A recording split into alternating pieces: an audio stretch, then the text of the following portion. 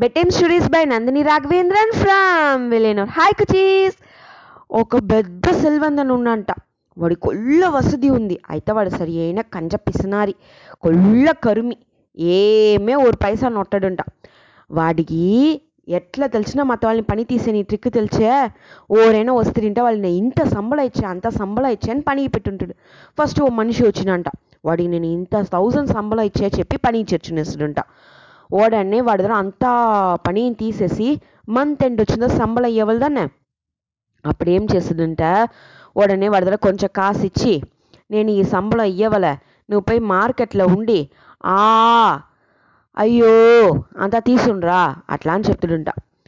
అయితే తీసుకుని వస్తా మట్టుందా, నేను నీకు సంబళం ఇస్తును, లేదంటే నువ్వు ఇంటికే రాగా అట్లా అని చెప్పేస్తుంట.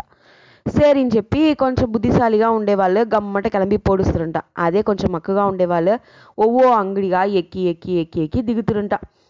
ఉందియా ఉందియా అని అడుగుతానే ఉంటుంట. అట్లంటే ఏమినే ఓరిగిని తెలియదంట, అది కూడా తీయ ముడుచున్నా అనేసి ఉండుంట. అందు నుంచి కొంచెం పేరు ఏం చెప్పేనే తెలియకుండా తిప్పి వాళ్ళదన్నే వచ్చి లేదు చిక్కలేదని చెప్పిందో నీకు సంబళం ఇయ్య ముడిదు అట్లా అని చెప్పి పంపించేస్తుంట. ఇదే మాదిరిగా కొల్ల దినంగా వాడిది ఊళ్ళో చేస్తూ ఉన్నాడంట. ఈ విషయంతో కేள்వి పెడతా ఉన్న ఒక బుద్ధిశాలి వచ్చినాడు. వాళ్ళ దగ్గర వచ్చి పని చేరినాడు. అంతా కండిషన్గా ఒత్తున్నాడు. ఉடனே ఈ సెల్వందన్ దగ్గర వీడు పని చేరిందో ஒரு పని బాకీ లేకుండా ఊరు కూర చెప్ప ముడిగిండా అంతా పని చేసినాడంట. తెల్లవారుత నుంచి నైట్ పచ్చినే వరకు కొల్ల పని చేసిరింట. அதே மாதிரி ఆ మాస ఫుల్லும் పాయే. మాస కడిసి వచ్చిందో ఉடனே ఆ సెల్వందన్ ఈ బుద్ధిశాలిని పిలిచి, ఇందా ఈ కాసుని ఎత్తుని పోయి నాకు మార్కెట్లో ఉండి అయ్యో తీసుందా అట్లా అని చెప్తిరింట.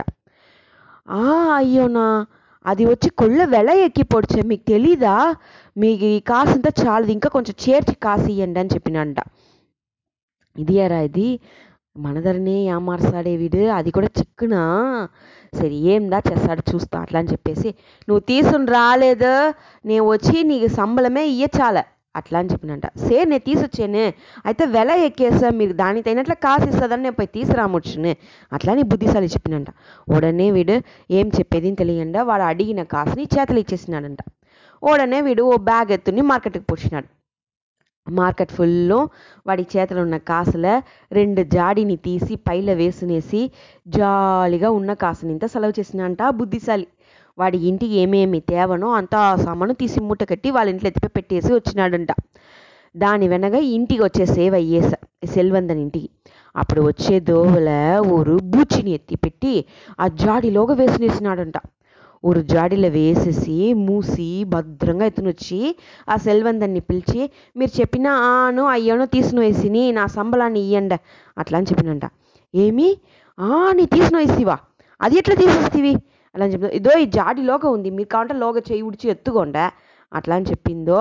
సేరినేసి ఒక జాడీని తెరిచి లోగా చేయి ఉడిచినంట ఆ సెల్వందన్. అనేసి కత్తినాడంట. లోగున్న బూచి నసవాడి చేయిని ఇంత కొరిగి ఉడిచేసా, అప్పా అమ్మ అనేసి కత్తినాడంట. మీరు కావాలంటే ఇంకో జాడి కూడా తెచ్చిచుండ, అయ్యో కూడా ఉంది అట్లా అని చెప్పినంట ఆ పని మనిషి. లేదు నాకు తెలిసిన ఉందినేసి ఇంత పని సంబలం అట్లా అని చెప్పి కాసుని ఇచ్చేసినాడంట. ఇప్పుడు తెలిసినయా ఎట్లా యామార్సాక ఎట్లా యామారాల్సింది ఉందినేసి, ఎంత బుద్ధిశాలితనంగా వాడు సంబళాన్ని తీసినేసినాడు దాన్ని. ఓకే కుటీస్, మీకు కథ పెట్టిండేనా? Okay cuties, bye, good night.